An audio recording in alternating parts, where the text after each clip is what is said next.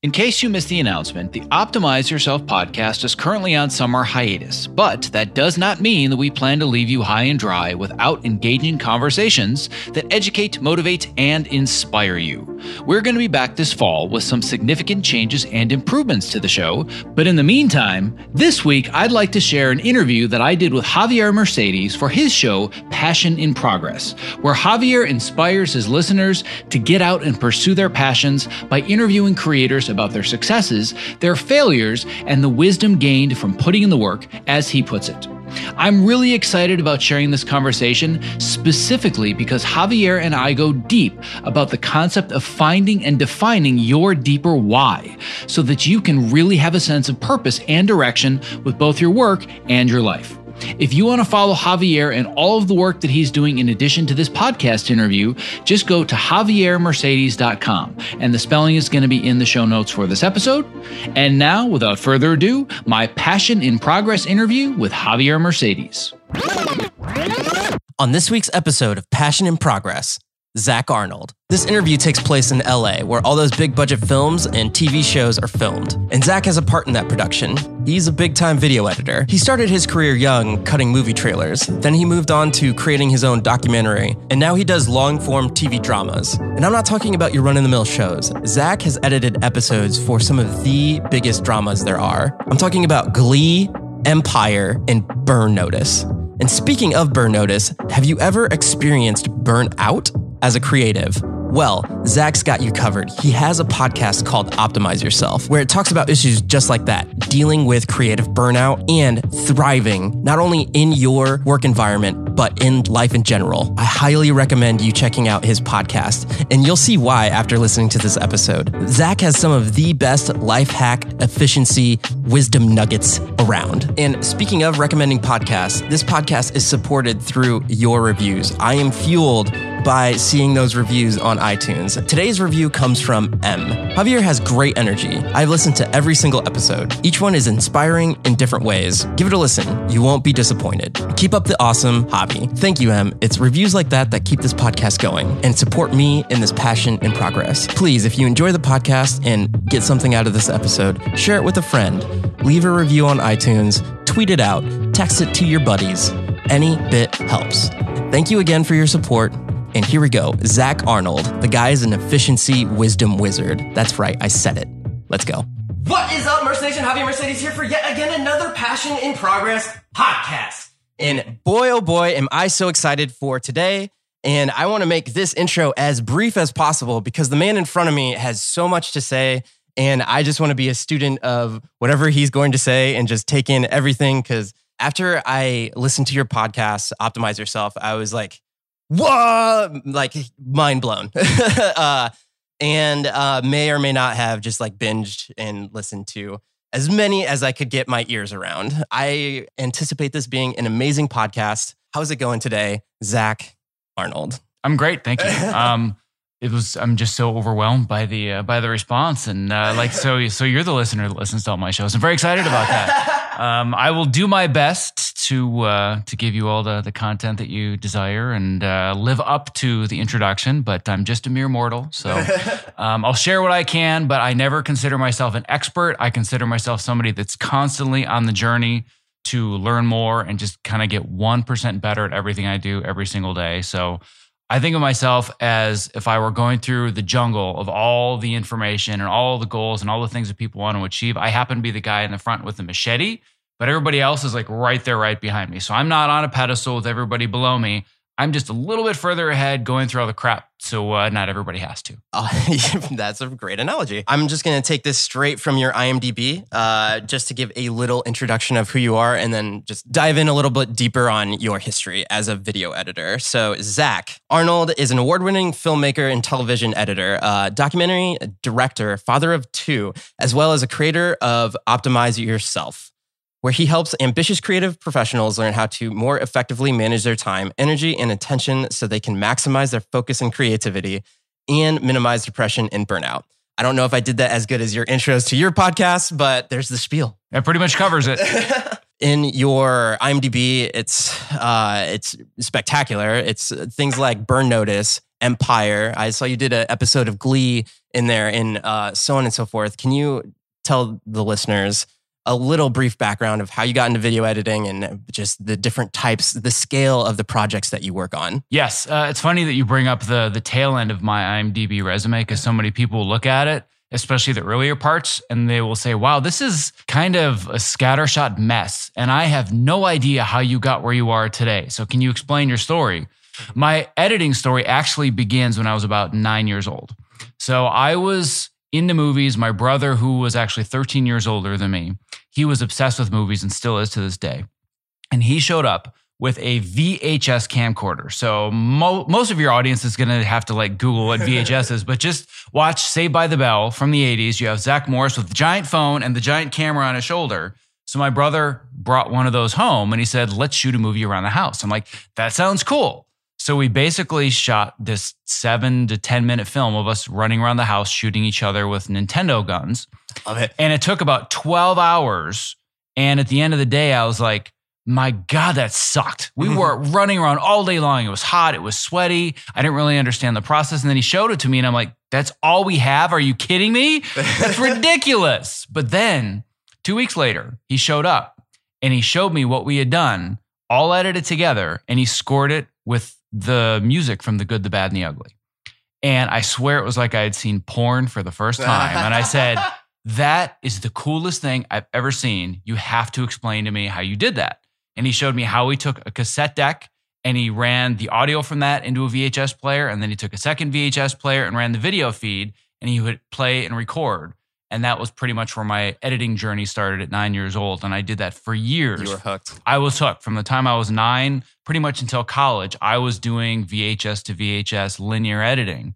And then in college, I discovered the Avid. And it was kind of that second moment of my life of mind completely blown, where I didn't have to pop in tapes and I could just move stuff around without constantly having to re-edit it tape to tape. And that's where I really immersed myself in the world of how editing works, learning the software, but also learning storytelling.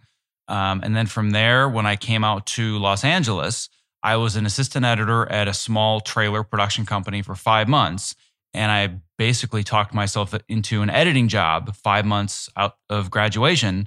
And I've been an editor ever since. So unlike most, I've never actually been an assistant other than my first few months in the business. I'm assuming that's not normal. No, that is very, very abnormal. I have about 4 parts of my story, like all the major turning points that when I talk about them, people say, I've never heard of anything like that in my life. And I have 4 of those moments. So the first one is that to become an assistant editor in Los Angeles at this company in Santa Monica, I had sent them a resume, and it's the only resume that I sent out. Maybe I had sent out one more, but it was like 1 or 2 resumes the Wednesday before my graduation ceremony. So graduating from college, and I went to college in Michigan, so I wasn't even in the state. It wasn't even in the right part of the country. However, and this is a little pro tip for anybody that's trying to get into the business, make sure your address is local. So I lied about my address. That is so true. Oh my gosh, that's so true. So I lied about my home address, and it was a real address. It was a friend of mine that had moved out here, but I used his address, and they thought I was local. So they said, hey, can you come in for an interview on Monday? And I was like, sure, no problem. This was the night before my graduation ceremony. So I ran to my parents and I said, so good news. I have to fly to Los Angeles on Sunday because I have a job interview on Monday. And they're like, but we're having dinner with your family and your aunts and your uncles and your cousins on Saturday night. And I'm like, oh, I'll be there, but I need to fly out Sunday morning. So I flew to Los Angeles on Sunday, the day after my ceremony where I walked down the aisle and all that, had my interview on Monday, was in LA for 4 or 5 days, driving around the city, getting to know it. I hadn't been here as an adult. I'd been here as a tourist when I was like 7 with my family. So I flew back, I believe it was maybe on Friday. I get the call Friday afternoon, right after I landed and got home, saying, loved your interview. We would love to have you start on Monday if you're available. I was like, well, see, here's the thing. Oh, man. Yes, I want the job. I'll totally take it. But to be perfectly honest, I'm still in the process of moving. And if I could have 1 extra week just to finish everything up so I can be totally focused on the job, that would be ideal. And they said, oh, no problem at all. We're hiring 2 assistants. We'll just have him start on Monday, and then he can kind of get things started and you can come the following Monday. So I said, great. So I hung up the phone and I called my parents and I said, I have to move to Los Angeles this weekend. And they're like, that's fantastic. How are you going to do that? And I had no idea. So I pretty much gave away everything that I owned that didn't fit in my car. And that Wednesday, I got in my car with everything that owned that fit into a Pontiac Sunfire. I drove across the country in 2.5 days, got there Saturday night, started my job in Santa Monica on Monday morning, and I've been here ever since. It was about 16 years ago. So crazy. So, that's awesome. That's the first turning point where people say, oh my God, that never happens. I'm like, you're right, that never happens. I was planning on spending 6 months to a year just saving money, being unemployed, learning the business, and all of a sudden I have a full-time job with health benefits 8 days after I graduated from college. So that's where it started. 2 years after being a trailer editor, I decided I didn't want to be a trailer editor for the rest of my life. I said, this is not really what I want to do. I love long-form storytelling. And one of my favorite things to edit is trailers, but version 1. So version 1 is my favorite thing to edit. Versions 2 through 35 are just a soul-sucking nightmare to work on. And I said, I don't want to work in the trailer business because 95% of what I do is not version 1. It's versions 2 through 150, right? So I decided I want to edit long-form features. And everybody said, well, that just doesn't happen. You're a trailer editor and like you're in a box and you really have to start all over. And I'm like, no, I'll figure it out. So I found my first feature opportunity. I completely jumped ship at 25 years old, turned down really, really good paying trailer work for practically no paying work on this low budget feature, which was paying me less than when I was an assistant at this company. Yeah. And now looking back 10, 15 years later, everybody that was in the position, like at the same trailer companies, they're saying, man, I'm still stuck here as a trailer editor. And I really wish I jumped ship like you did. Mm-hmm. So the first feature film that I actually edited ended up getting purchased by Fox Searchlight for just under $5 million. So that was just under $5 million. And I didn't get that money, but yeah, I was gonna say even back then that's probably a lot of money. Yes, yeah, exactly. So that was kind of my turn into long form. But then to get from that film to other fully paying feature films was several years of balancing, cutting trailers to pay the bills, and then cutting low or no budget feature films to build up my resume. So I went probably another 7 or 8 years just amassing long form credits. And then just as I was kind of ready to hit the cusp of working on bigger budget features and, the Fox Searchlight type movies and getting into the union, that's when the business really started to change. That's when it really became either there are movies available that their total production budget is $100,000 or $100 million. The middle there's nothing in there. Really started to disappear. And I said, if I want to do this for a living, I'm probably going to have to move to television. And creatively, what I love working on is really deep introspective character dramas. We don't have a lot of those in the feature film world anymore. So I decided, you know what? I don't want to do features. I really want to work in television. So everybody said, well, you can't transition from feature films to television. Nobody does that. You're going to get pigeonholed. And I said, well, let me see what I can do about that. So I just decided I wanted to work in television. And I ended up finding this project on Craigslist of all places that was a super low budget web series. And at the time, it was just 2 guys and 2 credit cards that had shot a couple of pilot episodes for this web series. And when I say web series, we're talking like 10 to 15 minutes an episode. And they came to me with the footage and said, we really believe in this. I looked at it and I said, you guys have something here. I really saw a calling card. So I put together a trailer along with a friend of mine that helped with the trailer. And then I cut the 2 pilot episodes. That series ended up getting picked up by Sony, and Sony decided that they wanted to make it to be like their big show for their Crackle platform. So I worked on that project for, I don't know, maybe 6 months, and it was paying. It didn't pay a lot. It actually ended up costing me money because I was providing a lot of facility services and my own assistant that I was paying. So it ended up costing me money to work on it. It wasn't even something I was like in the black working on. But stylistically, it was a great calling card. And I said, this looks a lot like the show that I'm hearing about called Burn Notice. So, and other people were telling me that as well. So I started watching Burn Notice and I was like, this is a pretty cool show. And I feel like I could actually cut this. I feel like I have the chops based on my experience. So what I did from that point is I started to Facebook stalk every single person that worked on Burn Notice. And I private messaged them the trailer for this web series. It was called The Bannon Way. And it hadn't even come out yet, but I sent them the trailer, which I also cut. And I said, listen, your show has been a huge inspiration to me. I love the way that you cut it. I'm really into television. I haven't worked in TV before. I'd love to learn more. By the way, here's the trailer for my project. Would love any feedback that you have. Nobody responded except one guy, which is one of the editors on the show. And he said, I'm kind of embarrassed, but this show looks even better than ours. I need to understand more about what this is. I'd love to have lunch with you. I had lunch with a guy. We totally hit it off just as people. Like we were just really friendly. And about a month later, he came back to me and he said, listen, I'm going to be editing a pilot for Matt Nix, who's the creator of Burn Notice. And we're going to need somebody to cover one episode of season 4. Here's the deal. Honest truth, you're not going to get it, but I want to get you the interview. There are going to be plenty of people there that have worked on shows like 24 and Heroes and like all these like big top-notch network shows. And you haven't even worked in TV, but you deserve an interview and you at least you should get a chance to meet these guys because I think the work you've done is fantastic. So I simply said, well, I'm not just going to go in there because I feel the interview is an opportunity. I'm getting this job. I'm going to do whatever it takes to get this job. So I watched the first 3 seasons of the show twice in a week. So if you do the math, I think it was about 48 to 50 episodes of television twice. Morning, noon, and night. I just ingested. It was like a mental digitization process of watching Burn Notice. And I went into the interview and I convinced the executive producer that nobody knows the show better than I do. I probably know the editorial style better than your editors do. Like, you can hire whoever you want that has all the experience in the world that's worked on big shows. They're not going to understand your show as well as I do. And that was enough to convince them to go to the studio and the network and get me forwards for my 1 episode shot.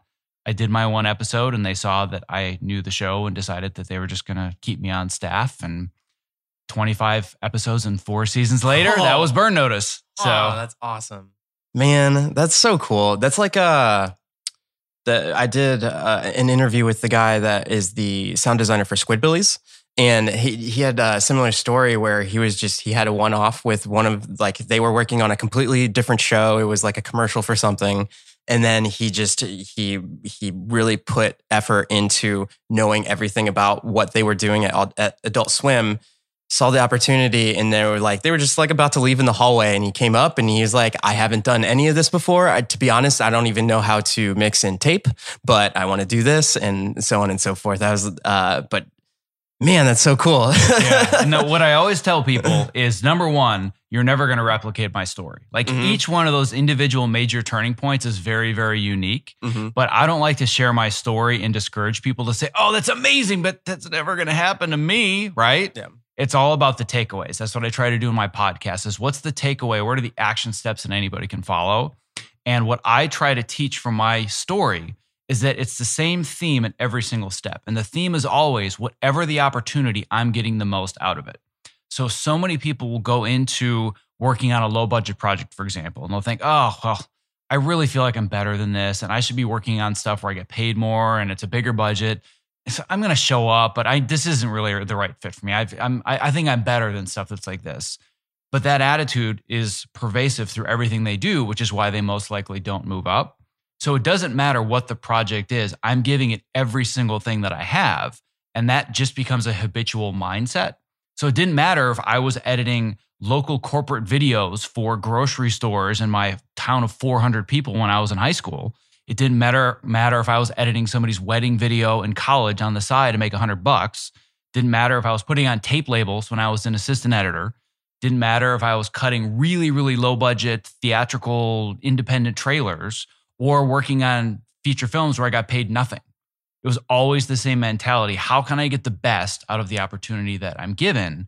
And it was that habitual mindset over the course of a decade that got me to the point where I could walk in and, not only get the job on Burn Notice, but keep it. That reminds me of in one of your episodes, I believe you talk about implementing systems for habit change. Can you talk about that? Yeah, so systems is a big buzzword for me. I don't know if you're old enough to remember Pee-wee's Playhouse, but Pee-wee's Playhouse has the word of the day where when somebody says it, the whole playhouse goes crazy and screams. And when I hear the word systems, I hear bells and whistles and like, ooh, systems.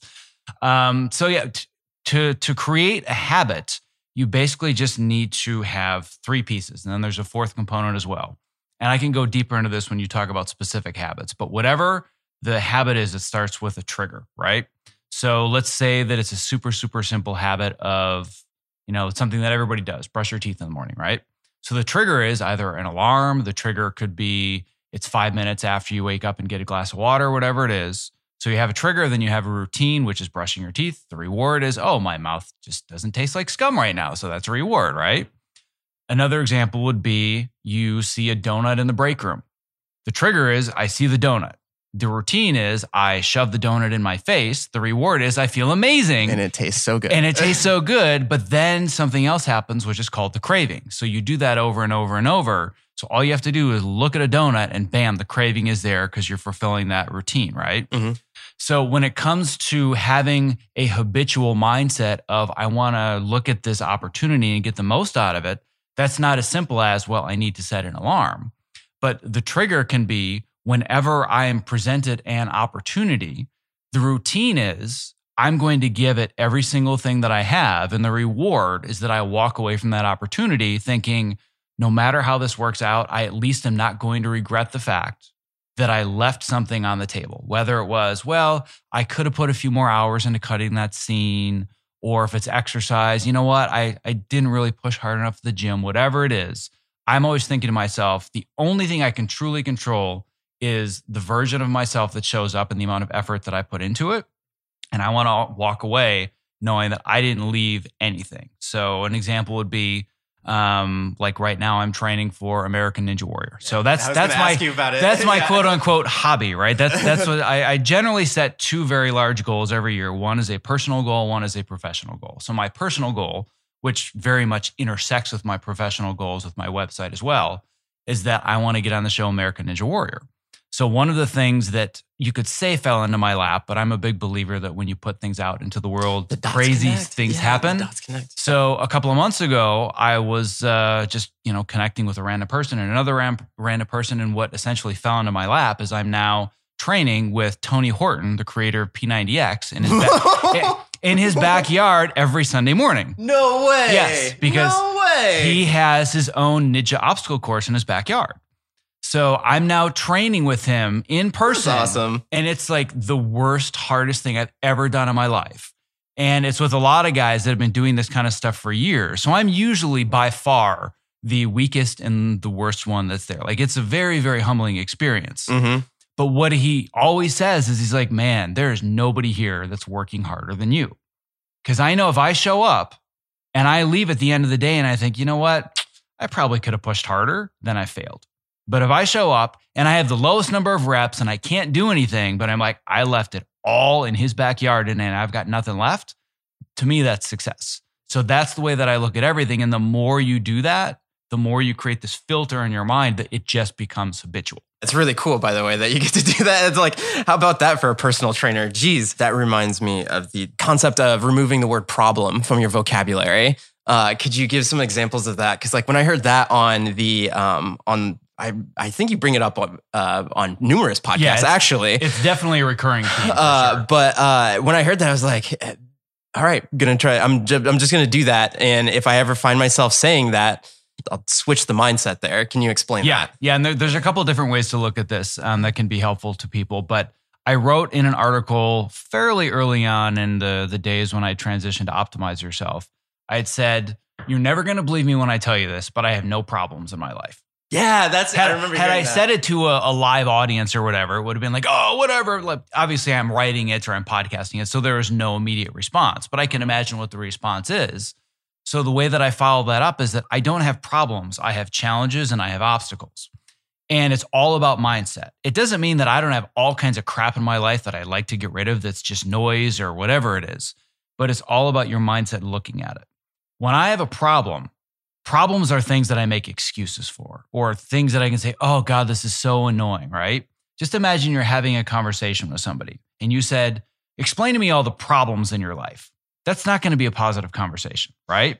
But now imagine, this is a networking tip, by the way. So this is kind of like, you want to talk about a hack. This is a networking hack that'll get deeper into this philosophy. So if you say to somebody in a networking context, so what are all the problems that are in your life right now? They're thinking, I don't want to talk about my problems. Like, I've got this going on and I can't find this job, whatever. But now imagine if I reframed it and said, I'd love to learn more about the challenges that you're facing right now and the obstacles you're having trouble overcoming. All of a sudden, people start to feel empowered, like, yeah, I've got all this stuff. But in their mind, they're thinking, yeah, but this is all part of the struggle. And when I get over it, I'm going to feel like I've learned something and I've grown. So I look at everything in my life as a challenge or an obstacle. It's like, all right, so this happened and this sucks, but how do I learn from it? Like this is something that I learned from my father at a very early age, where whenever something bad would happen, and I've been through enough things just in general in my life that I've had some, not horrible things, but some pretty crappy stuff has happened. And he'll say, well, I'm really sorry you're going through it. I'm really sorry that you're going through with that right now, but sure is a valuable learning experience, isn't it? Like that's just been the theme of my whole life. So that's just become this ingrained mindset, this filter that I see the world through, where when something comes along that's really difficult, I think this is challenging. This is very, very hard. But when I get to the other side, that just becomes something else on my resume that I've conquered and I've overcome. So much so that I now embrace and actually bring as many obstacles in my life as humanly possible. American Ninja Warrior being the most literal metaphor for I want to run and jump on obstacles. And frankly, if I get on the show, it's maybe going to be 3 to 5 minutes of my life where I'm swinging across beams and doing rock climbing stuff and climbing up walls. Like it's not about that. It's about all of the challenges and obstacles that I face to train to get to that point. And in addition to things like Ninja Warrior, I also do Spartan races. I do Tough Mudders, because what happens is you put yourself in positions where you're faced with nothing but challenges and obstacles for hours at a time, going 10 to 12 miles, climbing under barbed wire and, climbing over walls, military style obstacles. And you start to develop something that's called obstacle immunity. So I love how deep this goes. This is awesome. You get really used to being in positions of discomfort. And you're like, all right, I'm getting better at dealing with discomfort. So give me more discomfort. Bring on more and bring on more. So an example would be that on a Saturday afternoon, if I've just run 12 miles in the mountains and I've been sprayed in the face with a fire hose and I've been dunked in ice water, continually doing all these things for 4 hours, when I go to work on Monday and something doesn't export, I'm like, whatever, dude. You have no idea what my weekend looked like. This is a piece of cake. But people that have very small resiliency to stress, they can be in the world of film editing or, creating content or shooting or whatever it is. And they get so riled up and stressed out about all these little things simply because they just haven't developed obstacle immunity. So I embrace really, really challenging situations so I can therefore have a much stronger response to stress and still remain calm. Oh, man.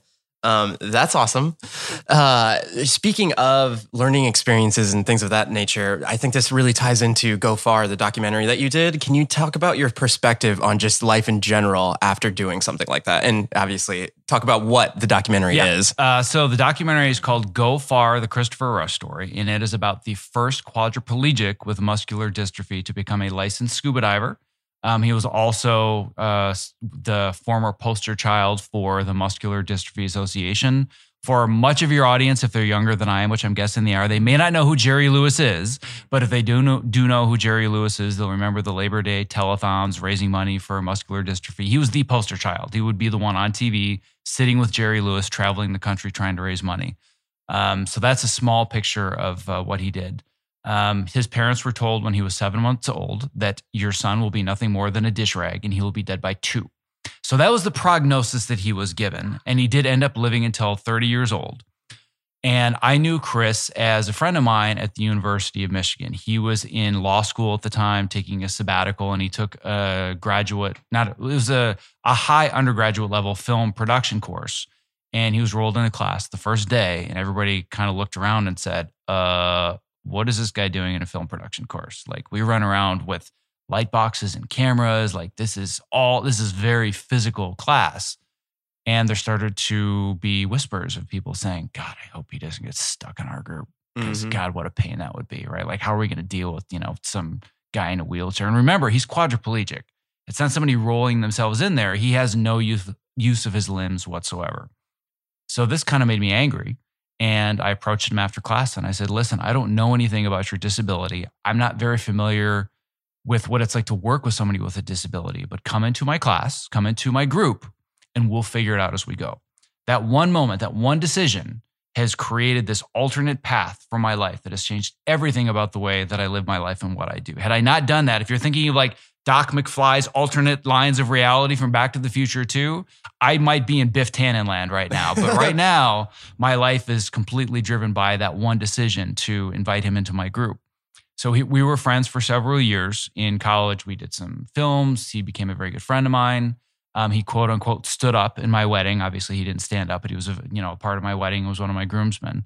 And my wedding is actually the last time that I saw him because he passed away a couple of months later. And I'm sitting in the church during his funeral, and people started talking about all the things he had accomplished in his life, most of which I knew nothing about because he was just a guy with a good sense of humor that was hardworking.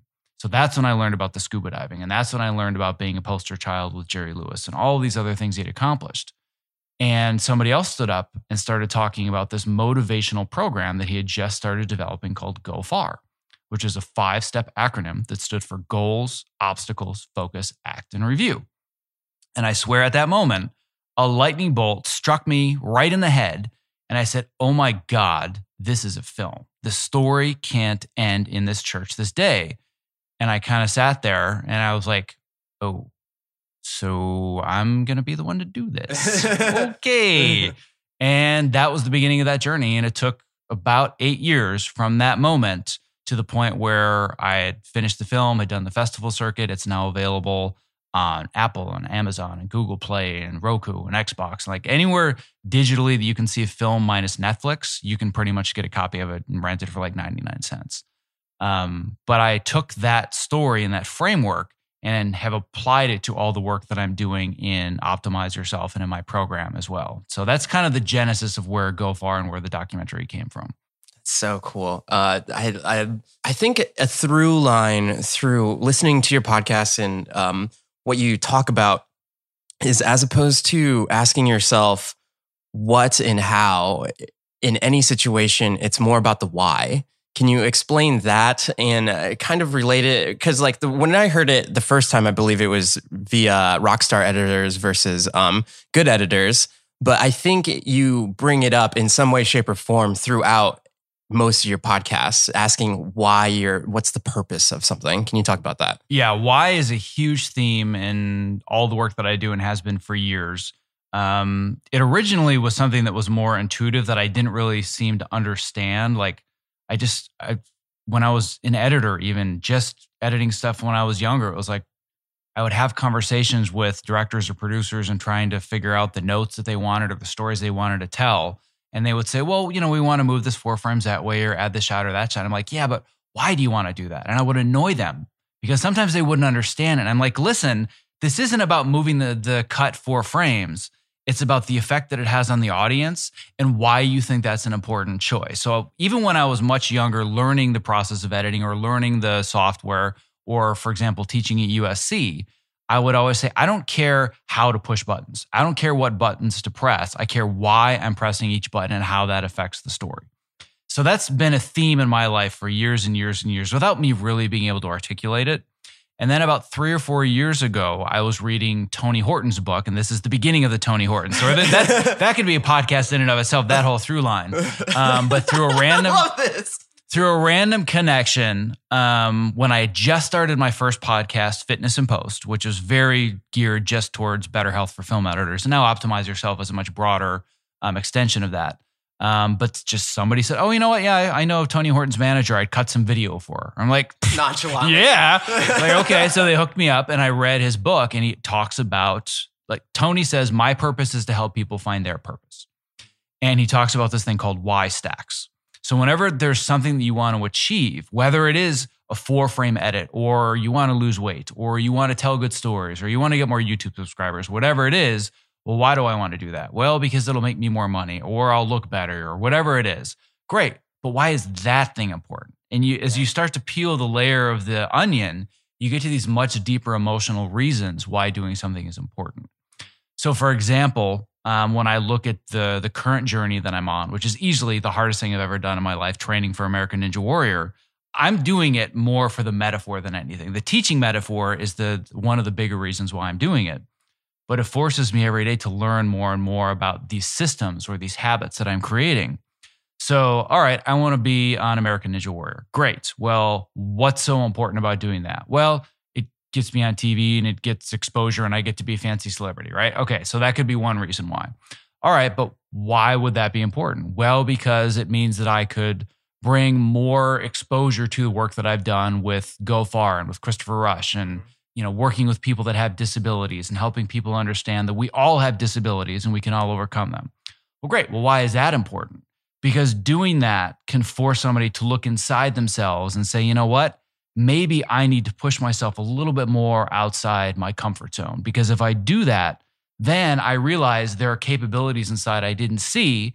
And now I can actually reach a much greater potential because of that realization. So my deeper why is that I push myself outside of my comfort zone to inspire people to do the same for themselves so they can reach their fullest potential. The reason why that's so important is that when I go to Tony Horton's at 9 a.m. on Sunday and I get my ass kicked for 4 hours, if the reason I want to be on American Ninja Warrior is because it would be cool and I get to look like a celebrity, I would quit. It is way too hard. Like, there are so many things I have to cut out of my diet that I have to be careful with. There's so much time that I lose seeing my kids, seeing my family. There are choices I have to make about the types of jobs that I can take because I need the time to train, that if it were about the what, I would quit. And that's the same with any difficult goal. If you don't understand the deeper emotional reason why it's so important, and more importantly, not only how it affects you, but how it affects other people, then you're going to quit. But if you have a why that is so solid, you have this foundation under your goal, that even though you might stumble, it's always a very, very clear goal and you're motivated to work towards it because there's a deeper emotional why. That's the big reason why I'm so focused on talking about that as opposed to just the superficial stuff. Yeah, I think two things. I love how, one, hearing you on your podcast and then actually meeting you in person in this podcast, but the intention behind what you're saying. You can feel that you're saying it and it will be true, that whole thing. And two, you are putting pen to paper and you're physically showing people that you're practicing what you preach. And it's really cool to see. Once it will happen, then it just gives so much more gusto to what you're saying. Yeah, and when it, like, for example, when it comes to if somebody's trying to build a YouTube channel or trying to build an online business or a podcast or whatever it is, it even applies to that. So if you're saying, man, God, how cool would it be to have a YouTube channel with 100,000 subscribers? I could totally live off of that. I could totally monetize that and live off of it, right? Yeah. So that's great, but why? Well, because if I didn't, that I'd have some more money. Okay, great. Why is having that money and that monetization and the income from the YouTube channel important? Well, it would mean that I would be more inspired by my work and I wouldn't have to have this 9-to-5 that totally sucks editing, corporate car commercials or whatever the job might be, right? There are so many people that probably have some form of job where they're making an income, but they're dissatisfied and they're not inspired to do the work. So they say, I want to, create the YouTube channel, for example. All right, great. Well, why? What is that money and that income going to bring aside from you're not going to be working at this job anymore? Well, I guess if I'm not working at this horrible job anymore, I'm probably going to be a better husband because I'm not going to come home and be so exhausted. And that might actually make me a better dad too. So now all of a sudden, getting 100,000 YouTube subscribers and monetizing it so you can live off of it is not about making more money. It's about being a better father and a better husband. Now, when you have to deal with all the crap that comes with building a YouTube channel and consistently creating good content and hiccups and problems and realizing, I'm not getting as many subscribers where I want, or YouTube just changed their algorithm and now my monetization is cut in half. Most people say, well, this is just annoying. I'm not making the money that I want. I'm going to quit. You know why? You just keep working through all the obstacles and the challenges.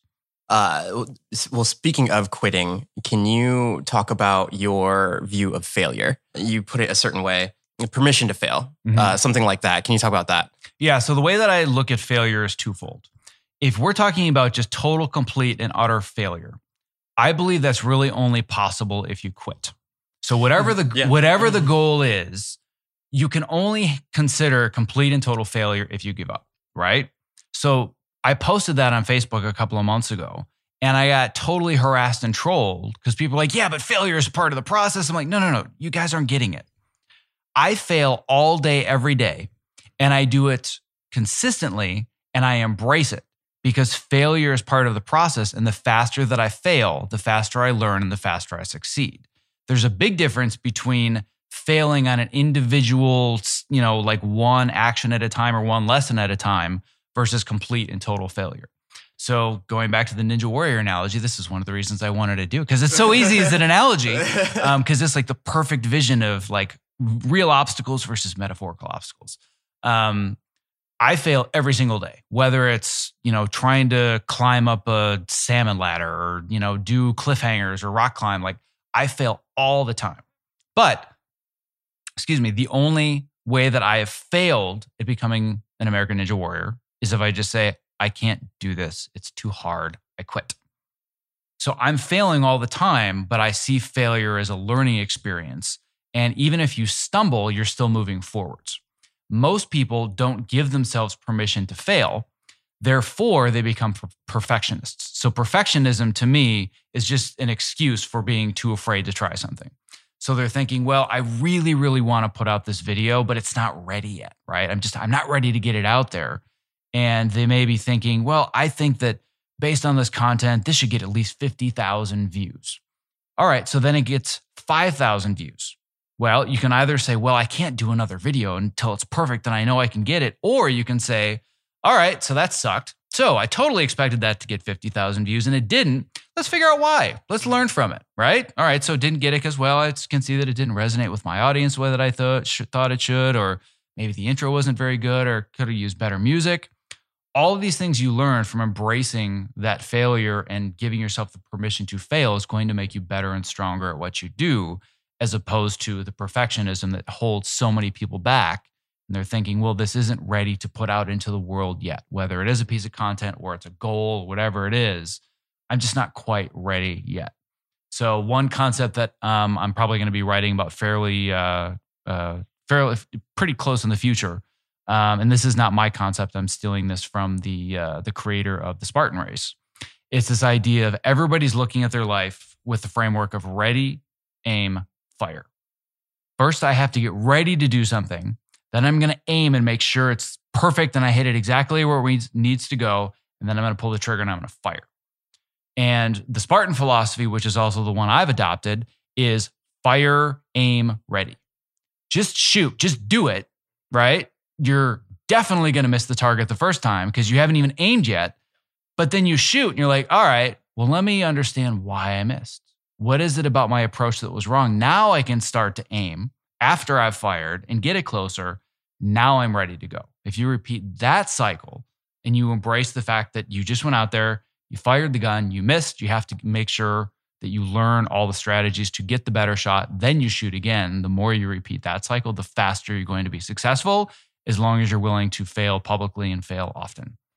God, like when you're saying that, there's so many different items that I'm thinking personally that when you're talking about that so many people can relate to. Like literally at the beginning of your story, I'm thinking about one thing, and then at the other part, I'm like, oh, wait a minute, it reminds me of this other time with this other thing. And it just speaks to how well you are as a speaker and just the, I want to say the ideas and the theories that you have about just everything in terms of optimizing yourself. To that end, when you do your podcasts and when you're with your guests and everything, how has there ever been a time when you've had a guest on and they've changed your views on something? Or when you set out to interview somebody, was it you delved into their story and you're like, man, I'm really learning from whatever this was. Can you give me a reference or an example of something like that? Yeah, I mean, every single podcast interview is a different journey. So the way that I approach my podcast interviews is I don't prepare for them. And that really takes embracing the failure mindset to another level, because you really have to be confident that you can just kind of get into it and go where it goes, right? Mm-hmm. So a lot of times, especially when I interview people that have done a lot of interviews like New York Times best-selling authors and fitness experts, like they do these a lot. Mm-hmm. So they always say, can you please send me your list of questions beforehand so I can prepare? And I always respond to them and I say, unfortunately, I don't have a list of questions for you because I don't do interviews. I do conversations. Your mindset on everything is so. I love how you just switch the wording and then that switches the mentality. That's so awesome. So when I say that to them, like, oh, okay, well, I'm looking forward to it. So what's important to me is that because I talk about a lot of different things, I don't always have the same audience. So I'm always thinking to myself, who is it that's going to be listening to this episode, right? I have a general audience and I have a general like customer avatar, so to speak, but they're slightly different with variations as far as age or interests or their profession. So I say, who's listening to this interview? And when they're done with the interview, what takeaway do they get and how can they act on it? So I've listened to so many interviews where it's like, oh, that was cool. And it was like listening to people talk at the bar, but so what? But why? That did nothing for my life other than take an hour away from it and entertain me. And there's nothing wrong with those, but I don't want entertainment. I want something that's going to inspire me to be done with it and say, man, I got to go to this website and look up this one product, or I need to try this thing at the next networking event or whatever it is. So I'm always thinking to myself, who am I talking to? And when they're done, what do I want them to be inspired to take away from it? And then when I go into my interview, I just talk. But I always have that takeaway in mind. So if I'm going off on a tangent, I'm thinking to myself, well, we haven't kind of gotten to that takeaway and I want to make sure my audience learns X, Y, or Z. And I know I can get that from this expert. But at the same time, I just let the conversation flow. So I may have in my mind like bullet points of based on their book or based on, seeing them in this documentary or whatever it is about this guest. What do I want people to learn? Great. So they've learned this, but I can just take the story where I want it to and let the interviewer speak. That's one of the things that drives me crazy with a lot of podcasters, even some of the really successful ones. You can tell they're reading from questions. So somebody gets finished with a question or the guest is finished answering the question. And all of a sudden they're like, wow, that was such an amazing story. But now I want to change the subject to something completely different that has nothing to do than that amazing story you just finished. And the audience is like, oh, but I wanted to know more. Like, why did you do this horrible transition? So I just want to have a conversation and I want to keep it within the general confines of the takeaway. But I still want that this is their time to share their stories. It's not my time to have them meet my agenda. So when I first started podcasting, I did do questions because I just wasn't confident in myself. And I listened to those and I cringed. I'm like, oh my God, these interviews they stink. There's no flow to them. And like what I'm told by most of the people that I interview when we're done is they're like, man, that just totally flew. I feel like we just started and I just got into the flow. And like, that was just one of the most relaxed podcasts I've ever done. I'm like, that's all by design. That's exactly why I do it that way, because I want you to feel comfortable. And usually you get into this flow where you get so much more good stuff that isn't just the talking points that person would have had prepared otherwise. I think in doing this journey, just starting my podcast, what I really enjoy is, like you were saying earlier, like just putting yourself out there, and instead of aiming and shooting, then just I didn't really have an idea of like, oh, I know I want to go and I want to stress myself to like meet these new people. Now I'm like in the middle of LA and like tomorrow I'll be like in Hollywood. And it was weird to say like in an email, like, oh, sorry, I have like a podcast like in Hollywood. Mm-hmm. And like to me, and taking a step back perspective wise, I was like, man, if you would have asked me like 3 months ago, if I was writing that sentence, I would have been like, who is this guy? But now in terms of, I think I just brought this up on a podcast I just recorded, Cognizantly. It puts my brain in so many different other places to stretch myself to like learn and do other things and then accentuate the things that I'm already good at. Mm-hmm. So when I was listening to your podcast, what I loved about it is the people are talking. Whenever they're talking, there's never any, yeah, or what in between there. They say their things and then it's done. And then the other thing that I love about your podcast is when your time is to speak, you also provide value in whatever that segment is of your section. It's not like a co-host or a host going on the back end of what somebody already said and doing something like that. Right. Yeah. So I'll give you 2 additional hacks for anybody that's listening that either does interviews or podcasts or whatever it is. The first of which is very deliberate. I mute my microphone while the other person is speaking. And I do that for 2 reasons. One of which we talked about a little bit beforehand. It's because when I'm podcasting, I am actually standing, I'm jumping on a trampoline, I'm swinging a kettlebell, I'm doing whatever I can to just stay really active and engaged. So I can even feel my energy is different because we're doing a seated podcast versus how I usually do it. Not to say that's a bad thing. That's not my style.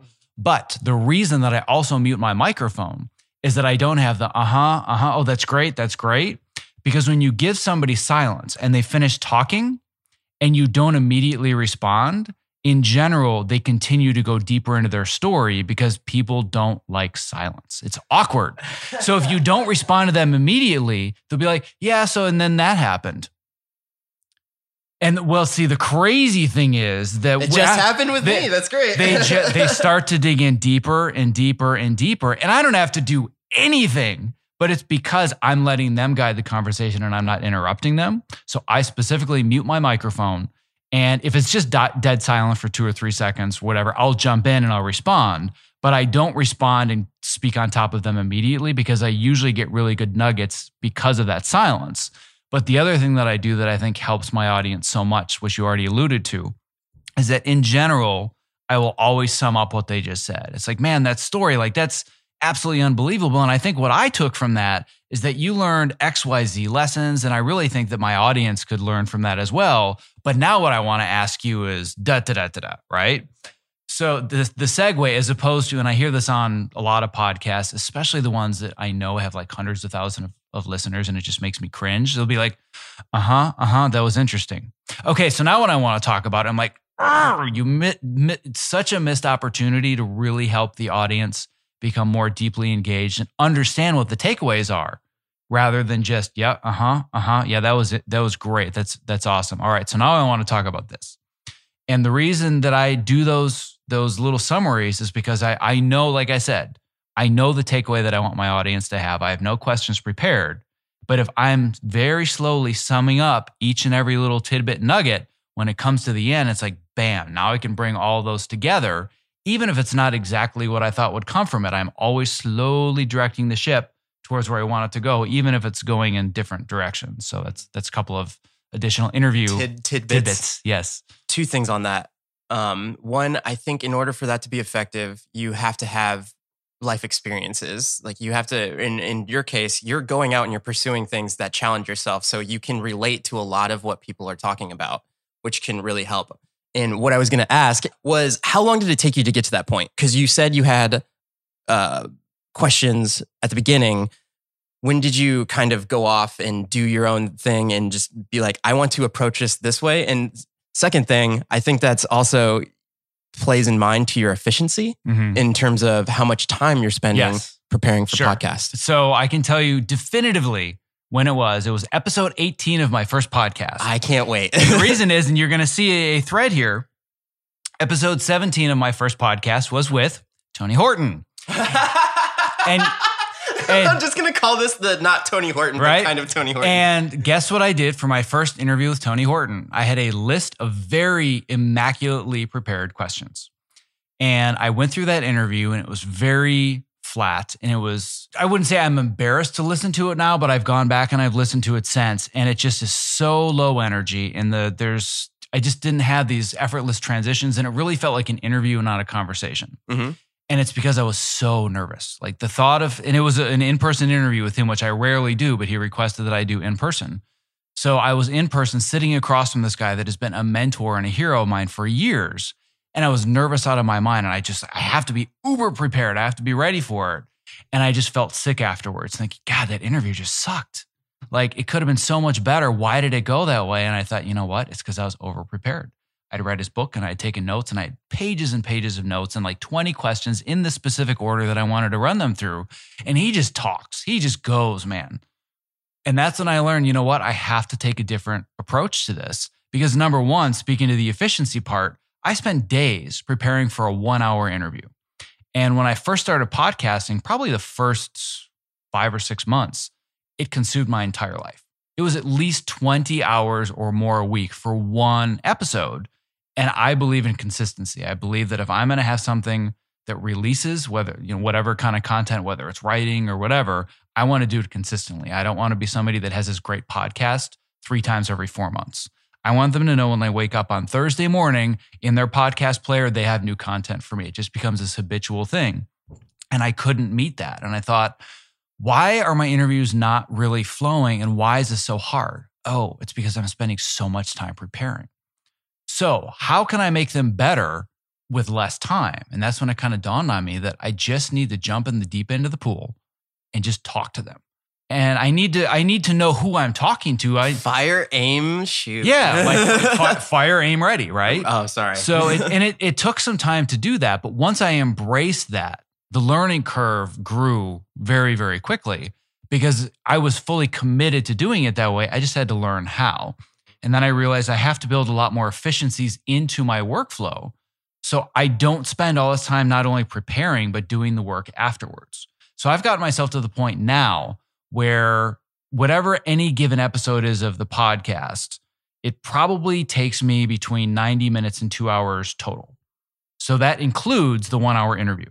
Jesus. So that's amazing. If we're talking about preparation, like if I have a New York Times bestselling author, I'm going to read their book. But in all honesty, I usually use Audible and I listen to stuff because I find that it takes me longer to read stuff. And I won't go into it too much, but I talked about my history of like adult onset ADD, and I actually have a fairly difficult time sitting down and reading, but I'm really good at listening. So I'll either listen to something in the car or I'll take walks. And these are things I would be doing anyway. I'm always going to be in the car commuting, and I'm always going to take morning and afternoon walks. So I use that to learn. So to me, that's not really preparation time. So that means that I'll have like, I'll go out, I'll listen to an Audible book and like, oh, that's a good takeaway. So I just create this note that I'll have in Evernote that has just all these random bullet points. So I know the general takeaway. I have a bunch of random tidbits that I pulled from listening to it.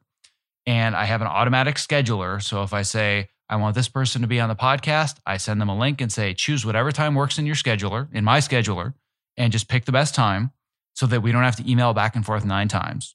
So they click on it. I have an automated zap that's created between my scheduler and Zapier and Trello. So a Trello card automatically pops up on the board with a time. It shows up on my calendar. So I just wake up and I'm like, oh, look at that. I've got a podcast with Jim today, right? So I jump on the podcast. I have this note. Here are all the bullet points that, oh yeah, I remember reading that a month ago. Yeah, sure. That's a good takeaway. All right. So I just talked to the guy for an hour. I drop that file into a folder. That folder is attached to a Trello card. The Trello card has 97 check marks on it that is subdivided by my crew. And just, it's this automated system that starts to take off.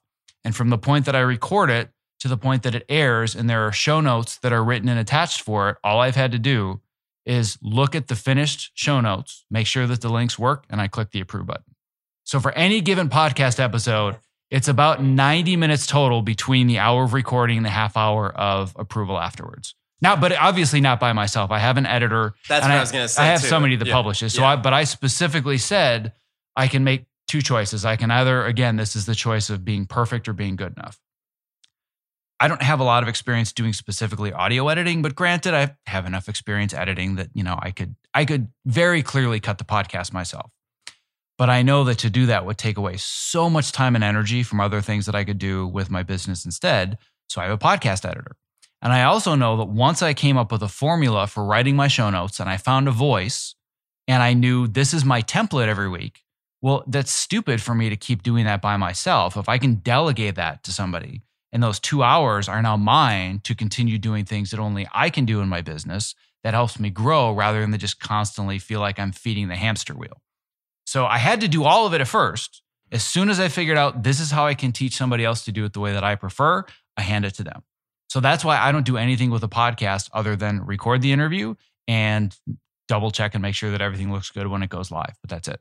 My head is mind blown emoji right now, especially from editing. Well, I guess with the Chive podcast, I was the one on the back end editing it. But just the fact in the ballsy maneuver of what I was going to ask is, and I'm glad you brought it up, the book thing. It's like, well, if they are an authority or somebody that knows a lot about some subject, obviously you have to know something about, like, all right, if they wrote a book, if they were in a movie, and then you said like, oh, I watched this documentary, I did this thing. So I think that's like listening to your podcast, going through, that's like just jotting down the little concepts that I like latched onto. That's what I like. One of the things that I always like to ask everybody at the end of the podcast is, if somebody was to pursue and get to the point like where you're at right now, either in video editing, pursuing podcasts and things of that nature, what would you tell them to, like, if say they were just graduating or something like that, what would you tell them to set them up for success? I don't know if I could tell them just one thing. It's funny because being an editor, brevity is not one of my strong suits. Yeah. But I would say one of the things that we've already talked about at length that I won't go too much more into, you need to understand why doing this thing is important to you. But I think the other part of that and the reason why, the why is so important, is you need to be willing to embrace the process. So what I mean by that is, and I've fallen prey to this as well, when somebody comes out of school, for example, if they say they want to be a famous film editor, right? They'll look at somebody like Billy Goldenberg or Pietro Scalia or Michael Kahn and say, oh my God, this is so what I want to be someday. I want to win an Oscar for editing a Oscar-winning drama, right? Well, great. Do you know what that actually looks like every single day for the next 30 years of your life? And if you do know what that looks like, are you willing to embrace the process? Because if all you want is the reward and the result, you're most likely never going to survive. So as an editor, if you live to be inside of a dark room for 12 to 16 hours a day and edit in a timeline and play with little colored blocks to make people feel something, you can make it. But if you don't like being in dark rooms and you can't stand not having a window and you really like to be active all day long, but it sure would be cool to win an Oscar for film editing, good luck. It's not going to happen. You have to be willing to embrace the process and understand this is what my life is going to look like for X amount of time to reach the goal. Am I willing to allow my life to look like this for that period of time? So that's always the first question that I ask when I'm looking at any large goal. Again, going back to Ninja Warrior, it's like, sure would be cool to be on American Ninja Warrior and have millions of people hear about my documentary and inspire them. What is that actually going to look like every day of my life for the next 1 to 2 years? All right. Am I willing to live that way? And then I'm like, yep, I'm willing to do it. So I took off. But if I'm not willing to embrace the process, I'm never going to get the results. That makes me think about everybody that is behind Ninja Warrior. Like every single contestant, if everyone has just as like an interesting story as yours and how much all of those people are putting into it. It's so good. It's so crazy. Thank you so much. Where can people find you? Yeah. So the best place is just go to optimizeyourself.me. The mistake that a lot of people make, which is partly my fault, is they think, oh yeah, it's optimize me. It's like, nope, optimizeyourself.me.